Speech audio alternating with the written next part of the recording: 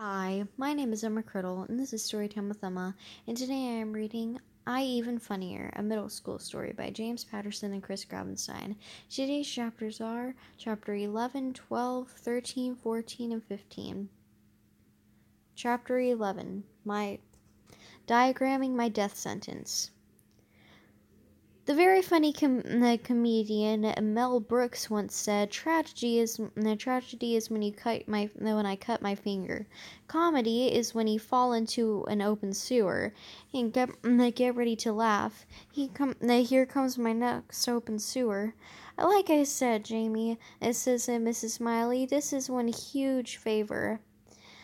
"We need you to tutor Stephen," says Mr. Smiley. "He's not doing very well in math or social studies," says Mrs. Smiley. "Or that other one. You know, the one with the scientific stuff. Science." "He's flunking ELA in health, too," adds Mrs. Smiley. "But, we have to choose our battles. Will you help Stephen, Jamie?" says Mrs. Smiley. You're doing so well in school." "That's because I do a few things Stevie never does, such as reading, study, and go to class." When I was Stephen's age," she continues, "I was struggling in school, and your mother, my big sister, well, she tutored me." Great. Mrs. Smiley just went in for the kill, and she mentioned my mom. "Okay," I say, "I'll do it." "Great," says Mrs. Smiley. I'm practically leaping up from the table. "Great," says Mr. Smiley, practically leaping up from the table. "I will leave you two alone," says Mrs. Smiley, what amounts to a grin from the Smileyville. So you boys can. With what amounts to a grin here in Smileyville, so you boys can hit the books. Oh boy, I really wish she hadn't mentioned my mom. Oh boy, I really wish she hadn't mentioned hitting. Chapter 12. A Legend in His Own Mind. I have never been so happy to go to school. Being there means I don't have to try to teach Stevie Cosgrove anything. For nearly 8 hours, trained professionals are paid to take over for me. I wish them luck. Meanwhile, life decides to toss me another curveball. My friends and I are meeting somewhere very, shall we say, interesting during our lunch period. Usually, actually, meet isn't the right world. Isn't the right word. We're invaded. The kid's name is Vincent O'Neill. He always thought he was pretty funny, but he didn't start messing with me until I won the Long Island Funniest Kid Comic Contest. Vince squeezes in between Gaynor and Pierce so he can tell us all about his 100,000 times funnier than I'll ever to let us all know that he's 100,000% times he's a 100,000 times funnier than I'll ever be. I was going to enter the comedy contest. I was going to enter the comedy contest you won," he said, but something came up. I think it was my lunch. Hey, speaking of lunch, did you hear about the kid who drank 8 Cokes? He burped 7 Up. Get it? 7 Up? "Got it," I say. "Thanks." "Hey, did you hear from why do seagulls fly over the ocean?" Gilda says. "Why?" And Gilda sighs. "Why? Because if they flew over the bay, they'd be bagels. I get it, bagels." "Yeah, got that one too," says Gilda. "Thanks. No problem. We aim to please. So you aim to please. I saw the one from I saw that one on a sign over a urinal. Okay, says Pierce. Well, we only have another 15 minutes to finish our lunch, and hey, what do Eskimos get from sitting on icebergs too long? Nobody says anything, except, of course, Vincent O'Neill. Polaroids. Get it like hemorrhoids or I worked from no, but I worked polar in it. Oh, no, oh, what about this? Do you know who from? Do you know why the pilgrim's pants kept falling down? And my turn to sigh because he wore his belt buckle. Because he wore his belt buckle on his hat. Okay, you know that one. Fine. Even a broken clock is right twice a day. You know, talking about pilgrims. That reminds me of Thanksgiving, turkey, and the turkey trots. Did you know that diarrhea is hereditary? It runs in your genes. And with that, we all push it back from the table. And none of us are very interested in finishing our food, especially me, the guy who went with sloppy joes. Unfortunately, this is something that can happen after you win a couple of comedy competitions. If somebody comes along and wants to knock you back down to earth, and I say, let 'em try. Chapter 13, Historical History. Bumping into Vincent O'Neill makes me think of my Uncle Frankie, of what my Uncle Frankie said. I rem- Now I need new material for Boston. Not Vincent's stale, stinky fart jokes from the big book of butt buckles and blamps. So I keep my eyes open for new concepts. I work out as I go to history class after I go to history class that afternoon. We're supposed to give a presentation on our favorite president. I chose Millard Fillmore. Why? Because nobody else will. Plus, his name is funny. Who knows? Who knows? And maybe I'll get a whole bit of him for Boston. I roll to the front of the class and prop and prop and prop and port I roll to the front of the class and prop a portrait of President Fillmore from the flip chart easel. On the flip chart easel, Millard Fillmore was the 13th President of the United States, born January 1800. He was from he was named after a duck. No, I'm sorry, that was his brother, Mal. Mallard Fillmore. Millard Fillmore was the last member of the Whig Party to ever hold the office of president. Probably because they all wore wigs. Fortunately, our teacher, Mr. Johnson, is cracking up. A quick note for for you all would-be class clowns, make sure your jokes are smart enough to tickle the teacher's funny bone, too. I mean, you can imagine from a big political conversation with everybody wearing wigs like Lady Gaga. Fillmore started out as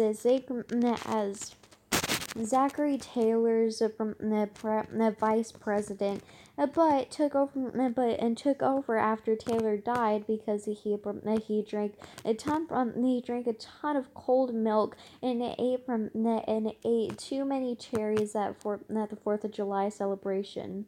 All those cherries and milk gave Taylor gas, really bad gas. Oh, by the way, from today's dessert in the cafeteria, cherry pie, served with lots and lots of milk. The whole class, except of course Vince O'Neill, is laughing. So is Mr. Johnson. So is Mr. Johnson. Yeah, history is funny. For instance, Millard Fillmore stopped at and Napoleon the Third stopped Napoleon the Third the third from taking over Hawaii and making it French. Seriously, can you imagine that? All those Hawaiians running around in hula skirts with barrettes and draping loos made from goat cheese and garlic over tourist's neck. Thanks to Millard Fillmore, it never happened. I paused, waiting for the chuckles to die down. Oh, when I wrap it up, then I wrap it up. Who says 13 is an unlucky number? I say America was lucky to have Millard Fillmore as their 13th president. Everybody, including the teacher, applauds. Not Vincent O'Neill. He stands up on his desk, and not bad. He stands up at his desk. Not bad, Grim. Let me tell you guys about President George Washington. Did you know they had to bury him standing up because he could never lie? The room groans. Vincent keeps going. And then there's Abraham Lincoln. At my old school, the teacher asked if I knew his Gettysburg address. In Gettysburg, I say, I thought he lived in Washington. More groans. Even Mr. Johnson rolls his eyes. I'm the only one smiling at Vincent, and his bad puns. And believe it or not, he's actually helping me. Chapter 14. Weeping with a Weep with a Weed Whacker. It's night. I'm all alone. There's no one here to laugh at my jokes, and my garage bedroom smells like wet concrete. I'm not all weepy like one of those black velvet portraits, those black velvet portraits of bawling clowns with tears streaking down their cheeks. But yes, I'm feeling a little blue. I'm sitting here thinking about my mom and dad and my little sister Jenny, and how the only family I have right now are the gloom relatives who keep me tucked away in the garage with all their other junk on that has wheels. It's the snowblower, the lawnmower, and me. Plus, I just spent several hours tutoring my psychotic cousin, whose favorite subject so far is history, especially the Spanish Inquisition and Attila the Hun, who was famous for tutoring his enemies by hooking up four horses to their limbs and shouting, "Giddy up!" Okay, you're right. I've also got Uncle Frankie, and if I had a choice, I'd be living with him. But it wasn't my choice. It was the judges. I guess this is why they said you can choose your friends, but you can't choose your family. But wait a second. What if you could? That's it. I'm opening a fresh notebook and jotting it down. I feel a comedy routine coming on. What if there's a TV game show where you could choose your family? I'd go with I don't know, the Trumps. And then at least my wheelchair would be solid gold. Too heavy to budge, but classy. No, the Hiltons. They own hotels with swimming pools. I can't kick, but I sure can float. Of course, of course. That might mean that might mean the Paris Hilton would be my stepsister, and she'd ask me stuff like, Walmart, do they make walls there? Seriously, she really said that once. I kid you not. Oh wait, got it. No, I've got it. The Mannings, yes, yes, Ellie and Peyton Manning, Ellie and Peyton Manning could be my brothers. How cool would that be? I'd get to go to all their games and warm up with the teams. It'd be a blast. Except that my warm up would be stone. Except that my warm up would be stone.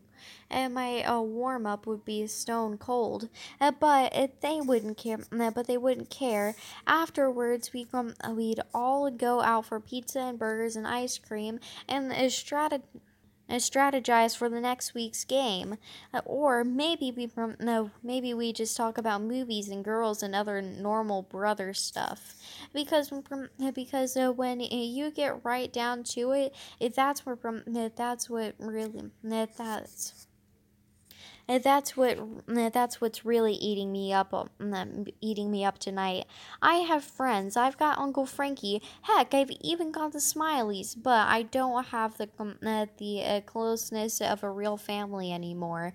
And no joke will ever make that whole go away completely. Chapter 15. Live from New York. It's Jamie and his friends. Live from New York. It's Jamie and his friends. That Saturday, the most amazing thing happens. It seems Uncle Frankie entered some kind of lottery, not the one with the lady popping the ping pong balls out of the tubes. I actually scored four tickets to, drumroll please, Saturday Night Live, and an old yo-yo teammate of mine works on the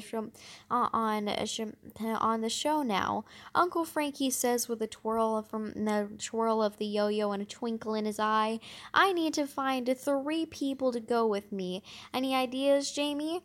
Faster than a land shark delivering a candygram, a classic a Chevy Chase a bit from the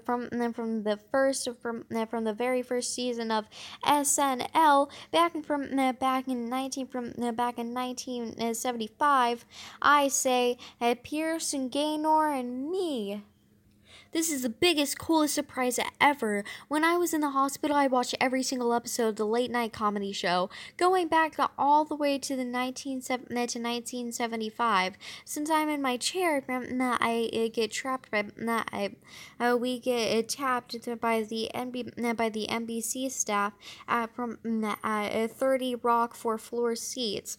We're heard from we're herded from we're headed onto an elevator. We're herded onto an elevator and whisked up into Studio 8H on the 9th floor. The show opens with a funny bit about Santa Claus wrestling the Easter Bunny, and the cast members and a cast member shouting, "Live from New York, it's Saturday night." The special guest host is one of my all-time favorite comedians, Stephen Wright. He's from his opening a monologue has everybody, not just me, rolling in the aisles. There was a power outage. There was a a power outage at a department store yesterday. And he says in his deep, sleepy voice, 20 people were trapped in the on the escalator. I from a little first from a little after midnight. Three of the female cast members put on ridiculous green costumes and do a skit, making me feel like I was like I have a solid start on my material for Boston. I call it the real Godzilla of Tokyo. It totally reminds me of the Godzilla the garbage man bit. There is a spoof on the Housewives of New Jersey and all those other reality TV shows where rich women get into fights and throw drinking glasses at each other. The scene starts with three big green dinosaurs. You could see their faces, like when Eddie Murphy said, "Gum." Like when Eddie Murphy did Gumby. They're casually hanging out on top of these really cheesy cardboard skyscrapers and make your butt look big to one of the but then one of the Godzilla girls says, "Green makes your butt look big," and then to one of the others. All three launch into slow motion attack mode. Shrieking, "Ree!" Tyrannosaurus Rex style. The three Godzillas take out the Tokyo Skytree Tower. After the show, Uncle Frankie, Gaynor, Pierce, and I hang out with the crowd and on Rockefeller Plaza and snag a few autographs from the cast members. And even though it's almost 1:30 in the morning, our night isn't over. "Who's hungry?" said Uncle Frankie. We all raise our hands. Good. Time to hit the Umbrella Club. The end, and I hope you have a nice day. See you tomorrow, and I can't wait to find out what happens next.